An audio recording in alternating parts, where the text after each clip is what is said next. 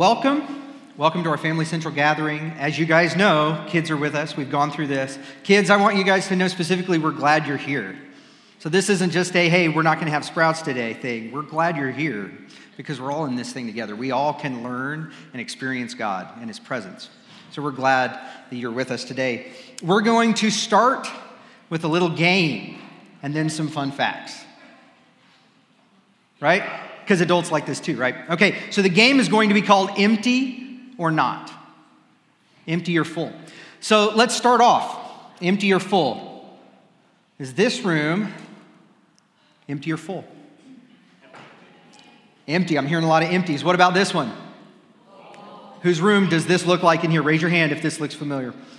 Adults can raise their hands too. I see some parents pointing. Like that. Okay, empty or full? What about this one? Empty or full? Yeah, man, you guys are doing so well at this. What about this one? Oh, yeah, I think, yeah, seems pretty good. What about this one? Are these chairs empty or full? I'm not even hearing anyone sarcastically saying full. I like that. What about this Chiefs game? All right, you guys may be smart, but this last pair is going to be really tough, and this one's really timely and present. Empty or full? That is going to be a difficult dive. No, this one is full, right? Right, and this is actually the Manhattan City Park pool, and I think it opened yesterday. Can anyone confirm? I think it opened yesterday afternoon. Summer's officially here. So empty or full? So when we look back, we bring all these back. Do we feel like we got them? Yeah. Actually, they're all full. You knew there was some sort of weird thing happening here, and you would have been right. They're all full. All of them are filled with air. You got it. You got it. So perfect. Air, it's hardly noticeable, right? If you're not thinking about it, it seems like it's empty. There's nothing there, right? But when you can't feel it moving, it's like there's nothing going on. But if you feel it moving, like I can kind of feel it moving up here, then you can start to feel it. Or maybe if right? Is that blowing anyone's mind? That's right. So when you put a pinwheel up to the fan, then you can start to sense that there's air moving. And all of you guys all of you kids that are back there at the tables, you should have a art activity where you can start to build your own pinwheel during this gathering. We'll have an opportunity to all blow on these later towards the end. So if you want, go ahead and you can get started with those, making those. It'll be sweet. So I've got mine up here. So Ben already referenced this a little bit ago. Who knows where this is? It's in the Konza Prairie, that's right. So if you've never been there, great hiking trails not far from here. And if at the top of, I think it's maybe called Radio Tower Hill, you get up to the top, as my family likes to do. This one's a few years ago now, but whenever you get to the top, sometimes that wind is really blowing. There was one time where Jack, our third oldest here, he got up there, he was still pretty young, and the wind just whipped his hat away, and he freaked out, and he ran to get it, and he was very scared of the top of that hill for a while. Right? So wind can be kind of intense. It can also be destructive. Who remembers what this is from? December 15th, about 6 months ago. Huge windstorm came through Manhattan, and it blew over our beloved Christmas tree. Our family had already gone to see it, so it was okay. 88-mile-an-hour winds here in Manhattan. I hear there was 94-mile-an-hour winds on Fort Riley. That is intense. I remember we were supposed to be in our basement, the sirens were going off, but I went upstairs and I was just looking out the window and those straight line winds, blowing 75, 85 miles an hour just constantly. I had never been in anything like that. And I looked out our back window and I saw our trampoline support beams just kind of going like this, crunching in half. It's pretty intense. Yeah, that's hurricane force. That's category 1 hurricane, right? Which is also what this is, right? A hurricane. So hurricane starts at 74 miles an hour, goes all the way up to 156 plus for category 5. It's pretty intense. The strongest hurricane winds ever recorded on Earth. Anyone know? This is the trivia. It was actually in an island off of Australia called Barrow Island in 1996. 253 miles an hour. I can't imagine that. That is crazy. But of course, hurricanes are nothing compared to tornadoes when it comes to wind speed. Wind speeds in tornadoes can get even higher, way higher. And it's actually hard to directly measure winds inside of a tornado. You can't get your pinwheel in there, right? And so the strongest winds that we have inferred from Doppler radar was in 1996, a tornado near Moore, Oklahoma. Or actually, it struck Moore, Oklahoma, at least 301 miles an hour. Man, that's just intense, really destructive. And for those tornado buffs in the room, raise your hand if you're a tornado guy. You like tornadoes. I was scared of them, but I also like them. I've never seen one in person. Anyone ever seen a tornado actually live in person? Oh, man. Okay, you guys win, I lose. The EF scale that tornadoes are measured on, it doesn't measure wind speed, it measures destructive power. That's right. So winds can be so destructive. Winds can also be useful, right? If you've been driven down I-70, you get closer to Denver, you start seeing these. They're going up all the time. So wind turbines can create electricity. Wind creates lift for our airplanes to fly. It blows up our bike tires. Yeah, semi brakes, pneumatic brakes. Did you know even rocket fuel is made from air? Right? Different gases from the air. That's what the Saturn V, the most powerful rocket ever that sent us to the moon a long time ago for those of you who are my age and younger, maybe not so long ago for some of you, most powerful thing we've ever created, powered by gas. I'm very excited. The SLS, our new space rocket system that's going to be blasting off hopefully this year, taking us back to the moon, be even more powerful. I would love to go see it. More pleasantly though, air, if you've got, okay, close your eyes for a second. Close your eyes. And imagine there's a warm sun on your face and maybe like a warm breeze slightly blowing on your face. That's like one of my happy places right there. Wind can be wonderful. Air can be so relaxing. Of course, the most useful aspect of air to humans is breathing. So everyone, if you got a balloon, now's the time you bring it out, adults as well. Breathing is really important. It's kind of hard to notice until you can see it. So go ahead and get it out and blow it up and then hold it.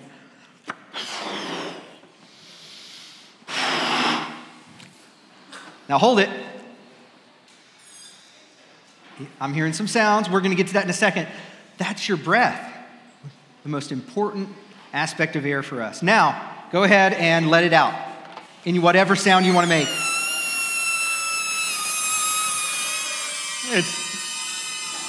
Isn't that beautiful? I knew the kids wanted to do it, and most of you adults. Okay, we'll call that good.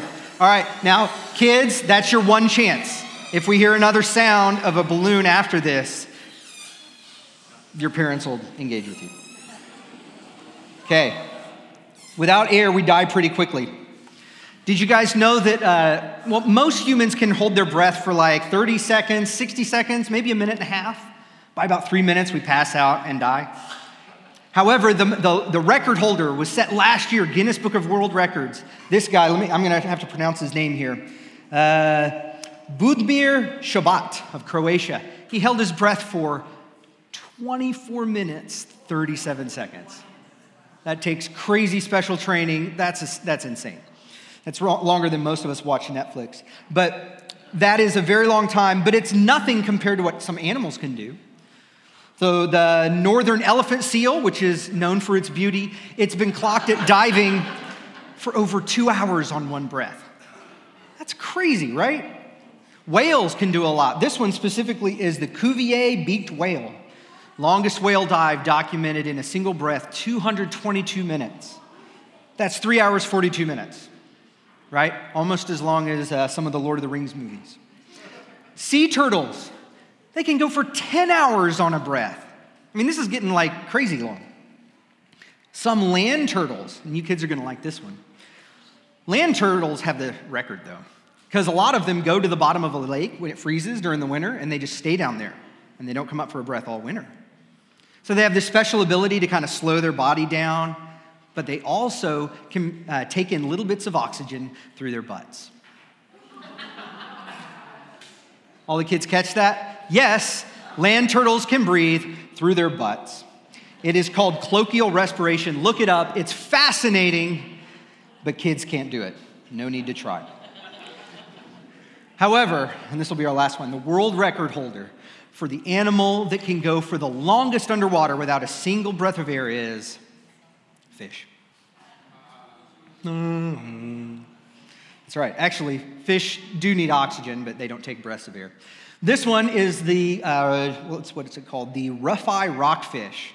The longest living known fish species, over 200 years at least. So that one takes a long time before it breathes in the air. Okay, all joking aside, the point here is we need air to breathe. We need air to breathe. And without it, we're up a creek without a paddle. And even if you don't sense the air around you, if you're not thinking about it, if it seems empty, it's real, right? It's real. It's there. Our pinwheel proves to us there's something going on here. Our blown up balloons that squeak when we let the air out proves that there's something there. And so we've been in this series called Presence. We're wrapping up today. It's been going for, I think this is the 5th Sunday. If you haven't made your way to listening to all of them, I would encourage you to go back, tallgrassatthewell.church, and check them out. Very helpful. Looking at the reality that we were made to live connected to God and in His presence. And in fact, God's presence is most fully experienced, maybe most easily experienced when Jesus came to earth. When God came and He was close to us, we could see Him, touch Him. We could talk to Him, hear stuff back. And as the Apostle John did, at least sometimes he would lean his head on God's chest, on Jesus' chest, and fall asleep. How cool would that be? How cool would that be? But then when Jesus, when He died and He came back to life and then He ascended back to heaven, He sent us His Spirit. And He says, it's actually better for you that I go away so I can send you His Spirit, send you God's Spirit. And now God's presence is most fully experienced by us through His Spirit. But it seems harder, right? If you're like me, I would rather have Jesus in front of me than the Spirit inside me. I know that it's better. I don't always feel it. I would love to have Jesus right here beside me. I'd love to fall asleep on His chest. It's harder sometimes to experience God through His Spirit. We don't always sense Him moving. Seems like there's nothing there sometimes. So now it's hard. Just like the air, we have trouble experiencing the reality of the presence of God. Oh, we would probably take the Christian test, get the right answer on that one every day. Yes, God's Spirit, that's His presence. It's good. But sometimes it's really hard. So biblically speaking, the connection between breath and air and the presence of God's Spirit is actually very apt. The original Hebrew word, which the Old Testament was mostly written in Hebrew, the original word for God's Spirit is ruah. Man, some of you already knew that one. Some Bible trivia there. Ruah. Ruah. It means spirit, breath, and wind. Right? The same word. There's an intimate connection there. And so you pronounce this one correctly, ruah. There's a very soft sound at the end, but it's mostly like the sound of a breath out. Ruah. It's pretty cool. And the very first time that ruah is used in the Bible, and yeah, like we're going to be talking about this today, breathing in God's Spirit. The very first time ruah is used is in the very beginning of the Bible, Genesis 1. Verse 1, in the beginning, God created the heavens and the earth, and now the earth was formless and empty, and darkness was over the surface of the deep, and the ruah of God was hovering over the waters. And so just a little Bible trivia here. This isn't going to be what we're talking about, but we can sometimes get really worried about how old the earth is. Is it really old? Is it not? Well, if you're reading the scriptures, the days of creation don't start till verse 3. It starts with, and God said, and then it ends with, and then there was morning and there was evening, and then and God said, and there was... The days of creation don't start until verse 3. And God had already created it all. And so the Bible actually has nothing specific to say about the age of the universe or the earth. So there's no need to get real worried about that one, no matter how you interpret the days. That one was just thrown in for free. So the Ruach of God was right there, hovering over the unformed planet of earth, waiting. The Bible begins with God's Ruach hovering there over what was essentially a dead, unformed planet. And then God's Ruach worked and began to form it into a planet that can be filled with life. It's pretty amazing what God's Ruach can do. Next chapter, chapter 2, verse 7. And then the Lord God formed a man of the dust of the ground, and he ruached, he literally ruached into his nostrils the ruach of life. And the man became a living being. So not only can God bring the dead planet to life, but God also takes soil, the earth, and brings dead, inanimate objects to life. Ruach. And then Adam breathes his first breath and becomes a living creature. The Spirit of God does amazing things when he breathes. In the Old Testament, is filled with examples of God's Ruach being experienced as a breath or a wind. Just briefly, in a few chapters later in Genesis chapter 8, God sends his Ruach to drive back the flood so that the waters can recede and the earth's land can dry out. He delivers Noah and his family through the Ruach. In Exodus chapter 10, Moses, he raises his staff against Egypt. Egypt, who was imprisoning and refusing to let the Israelites go. God sends his Ruach, a violent Ruach, to bring in the locust, one of the plagues. In Exodus 14, a little bit later, God sends his Ruach. Oh, I already said that one. What was the next one? Oh, yeah. That's Exodus 14. When God sends the Ruach, the great Ruach, to make a way where there was no way. And it blew back the waters so that the Israelites could follow through on dry ground. God delivers his people with his Ruach, with the breath, with the wind, strong wind. And then when God is leading his people through the wilderness, he leads them through a pillar of cloud during the day that also glows like fire at night. What does a pillar of cloud look like to you? Sounds like a tornado to me. I mean, this one's not going to be probably on the "Are you getting into heaven?" test, but that's what it sounds like to me. It sounds like a Ruach, God's Ruach, leading his people. And then in Numbers 11, God sends a Ruach, his great Ruach, to send mountains of quail for the hungry people who were complaining, to fill them with good food. God's Ruach is constantly delivering his people over and over again through the wind, through the breath, through the Ruach.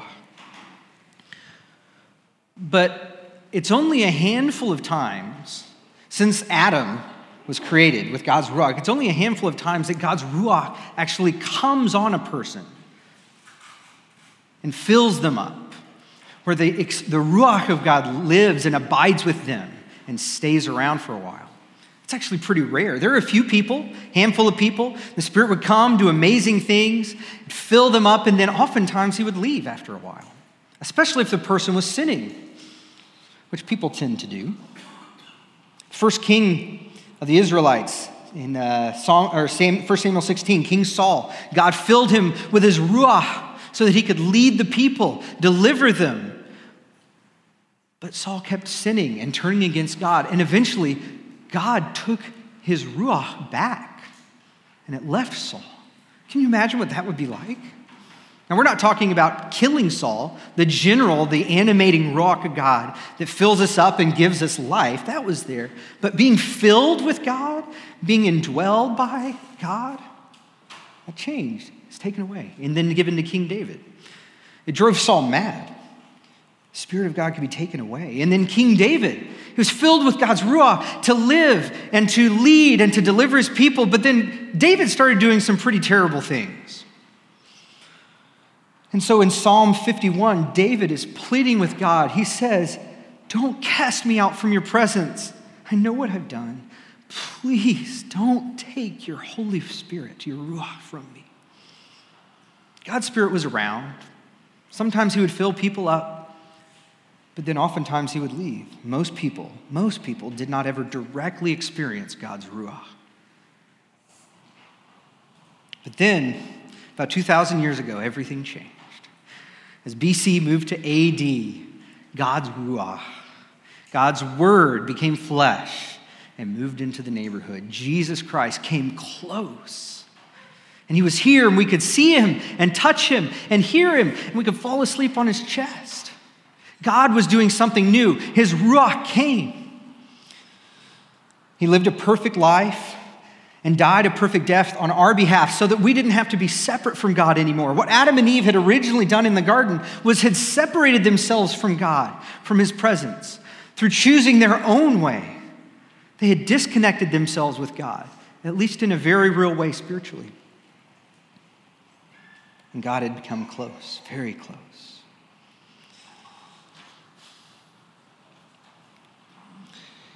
In the New Testament, the word ruach isn't used because the New Testament's mostly written in Greek. So it's the same word as the Hebrew ruach, but the Greek word is pneuma. And it's the exact same sense of the word: breath, wind, spirit, pneuma. It's where we get our English words, pneumatic brakes. What else? Pneumonia. All right. Pneumonia is not so great. There's probably other more positive ones you can tell me later. So God's ruach, God's pneuma comes. And then Jesus, right after he came back to life, and he came and he visited his disciples for the first time. We'll pick up in John 20, starting in verse 20. The disciples rejoiced when they saw the Lord. You better believe it. They rejoiced when they saw the Lord. And again, Jesus said to them, "Peace be with you. As the Father sent me, I'm sending you." And when he had said this, he did something you might not expect. He breathed on them.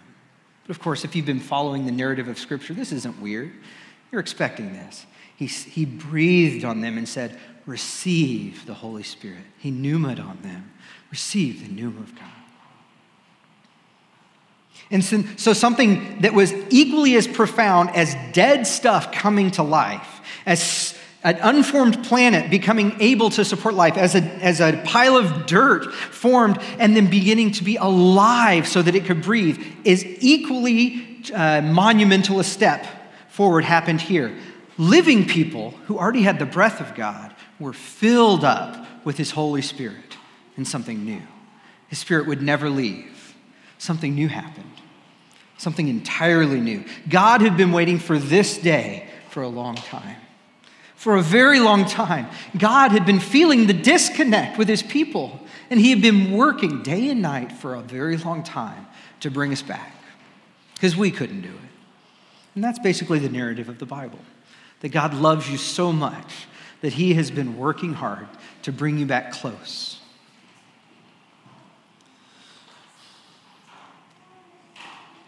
In a few weeks, we're going to talk about the parable of the prodigal son.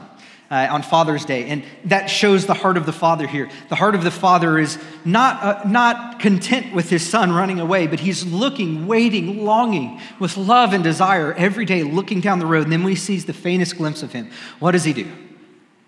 He runs. And in that culture, it would have been exceedingly embarrassing and debasing for himself to run. But he runs to reconnect with his son. And that's what God's doing here. A few weeks later at Pentecost, we read here in Acts 2, suddenly, a great sound like a blowing violent wind.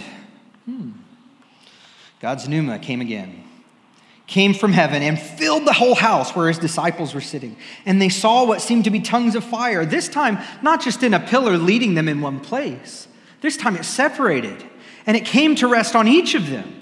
God's connection point was not just in one place anymore. At the temple over there, you could get kind of close but not experience it. There's one pillar and it's leading you. It's over there.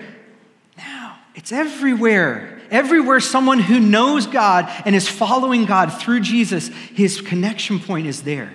It's now in each of us because God's Spirit is there. The tongues of fire came to rest on each of them, and they were all filled with the Holy Spirit and began to speak in tongues as the Spirit would enable them. We find a few verses later that everyone in Jerusalem heard the sound of this wind. It must have been like a tornado or a microburst or something, because everyone came out of their house to figure out what was going on. And at that time, then they were able to hear God's good news in their own language as the disciples were speaking.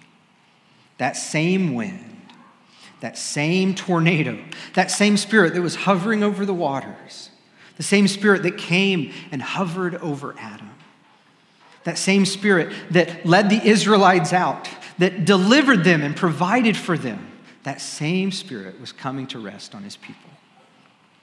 That same power that conquered the grave, that brought Jesus back to life, now can live in us. Romans 8:11, Paul, reflecting on this, says, if the Spirit, now the if here is not just like, I hope so. It's the if that says, well, you know this is true, so that. Because, that's the if here. If the Spirit of him who raised Jesus from the dead dwells in you, and he does, then he who raised Christ Jesus from the dead will also give life to your mortal bodies through his Spirit who dwells in you. This kind of same power, the same power that created the universe, being in us, it's kind of hard to comprehend. Psalm 33:6 says that God's Ruach, his Spirit, was the one that created everything. That same Spirit that created not just our planet, not just our solar system, not just our galaxy, the entire universe, all the nebulas, all of the planets, untold numbers of stars, quasars, magnetars, neutron stars, all exclaiming in their own unique way, God is here, God is amazing, I worship him. Figuratively speaking, of course. That same God that brought them into being and created them and sustains them by the power of his breath and his word, that Spirit lives in us. And it's a mystery. How can that happen? How can that power live in me? Especially sometimes when I don't feel him. How can that be? It's mysterious. It's so mysterious. Jesus, talking about this mystery in John chapter 8, or chapter 3, verse 8. This is kind of where we'll land today. He says it's kind of like this. The wind, the ruach, the Spirit, the pneuma, it blows wherever it pleases. You hear it sound. You can't tell where it comes from or where it's going. And so it is with everyone who is born again of the Spirit. It's a mystery, but there's power there. It's a mystery. You can't tame or totally predict God or how he'll work. That's right. You can't exactly tell why he's doing what he does or when he's going to do it or where he's at work, but sometimes you can see, right? You can see where the pinwheels are moving. Sometimes it's right here with you. It's in your hand. You feel it. You experience God's presence through his power, and you know that he's here. Sometimes your pinwheel hasn't moved for a long time. Sometimes you can see one moving over there. Kind of looks like there's one over there moving. I remember at one point in my life when the pinwheel was moving. It's not moving now. It's a mystery. It's a mystery. You can't predict it. But you can put yourself where you know where the wind tends to blow. Right? If you're in western Kansas, it's probably a safe bet you can put up a wind turbine, right? Some days there's not a lot of wind going, but eventually those turbines are going to go. Although for some reason, I'll go by and all of them are going, and then there's this one that's just standing. They'll turn it on. I'm sure there's a technical answer. He's as close as our breath, even though we can't fully understand how he does what he does or why he does what he does. We can be sure that he's at work even when we don't feel it, because he tells us in his word. Because at times we've experienced it, maybe in the past. Maybe we see it somewhere over there. He's given us his Spirit, his presence. Anywhere we go, we can take his presence with us, even when we don't feel it. This is how God intends his sons and daughters to live, right? In the garden, we lived in perfect communion with God. Adam and Eve did, at least for a while. But then everything went sideways. And we were made for that. And so what God's doing is not just to get us back to the garden. He's actually pushing us forward. There's a progression here. And so he's going to make it better than it was. So not just did we walk with God in the cool of the day, but God himself will be in us and with us. And Jesus himself will come back. It'll be better than ever. We can't control him, but we can be certain that he's around. Where the pinwheels are spinning, we can wait patiently where the wind tends to blow and pray. God's presence is mysterious. His presence is mysterious, but it's also promised. He is close. He wants us to be with him. He wants us to experience his closeness. So we can take a breath. sometimes we forget. Sometimes we forget.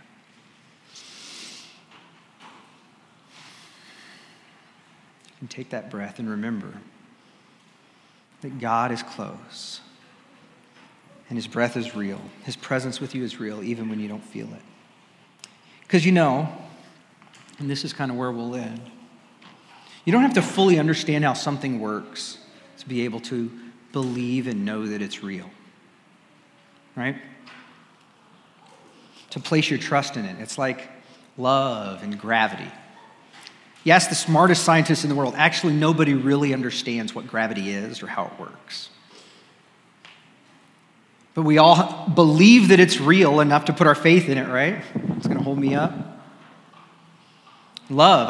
I can't prove to you scientifically, I guess, that Jen loves me. But I know enough to put my trust in it. I don't know exactly how it works, but I know it's real. And I can give myself over to finding and cherishing that. And did you know that not only adults can do this? Kids, pop your heads up.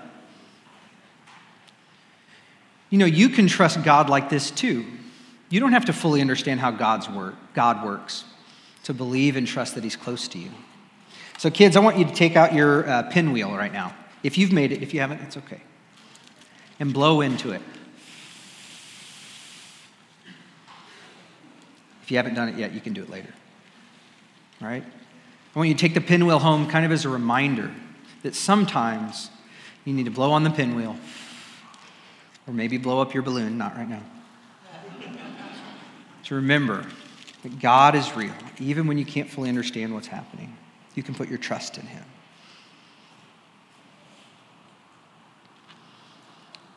All right. So, where do you see, and we'll kind of end here, maybe as the worship team comes up, where do you see God working these days? And kids, I'm going to encourage you, have your parents ask you about this later. Where do you see God working these days? Where do you sense his presence? Where are the pinwheels spinning?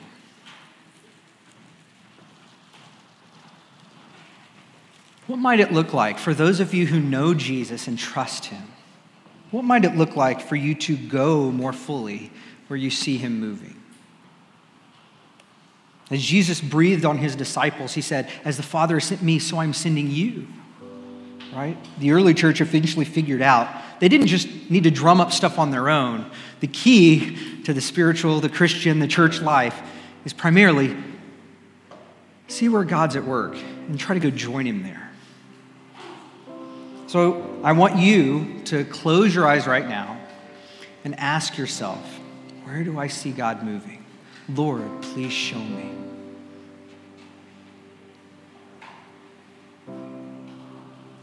And then take a moment to ask God to show you what it might look like for you to take a step closer to where he's calling you.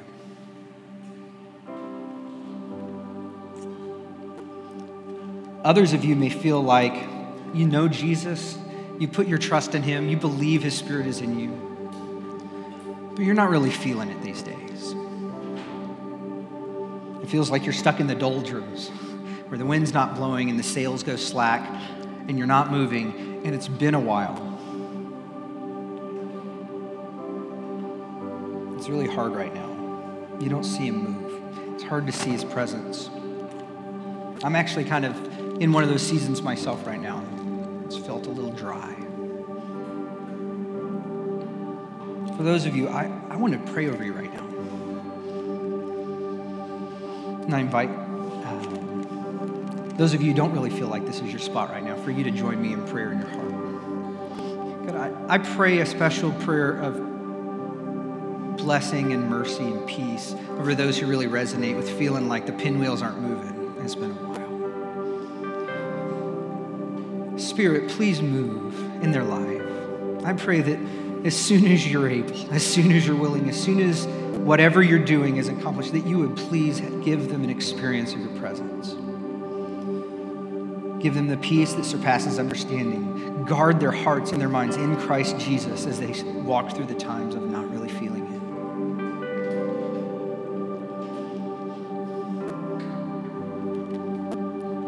And finally, my guess is there's some of you who are listening to my voice right now. You know that you've never really put your trust in Jesus. You've never really received God's Spirit in your life. And so, kind of like the unformed earth, the Spirit of God is hovering over you. And He's waiting and able to form you into something new. And He wants to. He wants to connect with you and to draw you in and to make you a new creation. So if you're in that place and you want to be connected with God, you can. So I want to invite you to pray with me. It doesn't have to be a prayer exactly like this, but something. Communicate to God something like this in your heart. Say, Jesus, I am tired of trying to do life on my own. I'm so tired. I'm going to choose to trust you right now with my life. Please forgive me for my sins. Fill me with your Spirit, and I'll follow you the rest of my life. So if you prayed that right now, the Spirit of God has come into you right now, and you are filled. Whether you feel it or not, sometimes you feel it in the moment, sometimes it comes later. But the Word of God promises you that you have moved from death to life, and that His Spirit has filled you, and that He will walk with you. And so if you've made that choice to follow Jesus today, I'd encourage you to come talk to me, come talk to any of us here. We would love to help you to get connected, to help you to grow. You're going to need help. We want to help you walk in that.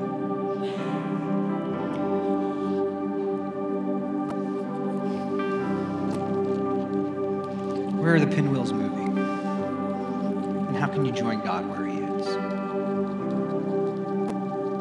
Let me pray one more time over us as we close. Jesus, we as a church, as we are in this season of merging, as it's kind of an exciting time, as we're developing as a church kind of our vision and our mission, and we know we want to be where you are. As we're growing ourselves and we want to grow our ability to bless our community, Lord, lead us. We invite you. We want to make sure you know, without a shadow of a doubt, we want you. We want your presence in our own lives and as a church to lead us. We want to see where you're moving and where you're asking us to join you. We want to join you in the power of your resurrection that's working itself out. We want to be a part of that. And we're really looking forward to you coming back.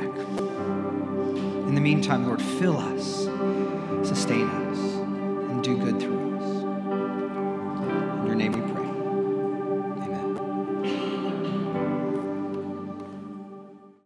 This teaching was recorded by Tallgrass at the Well. We're building community together by inviting people into the way of Jesus.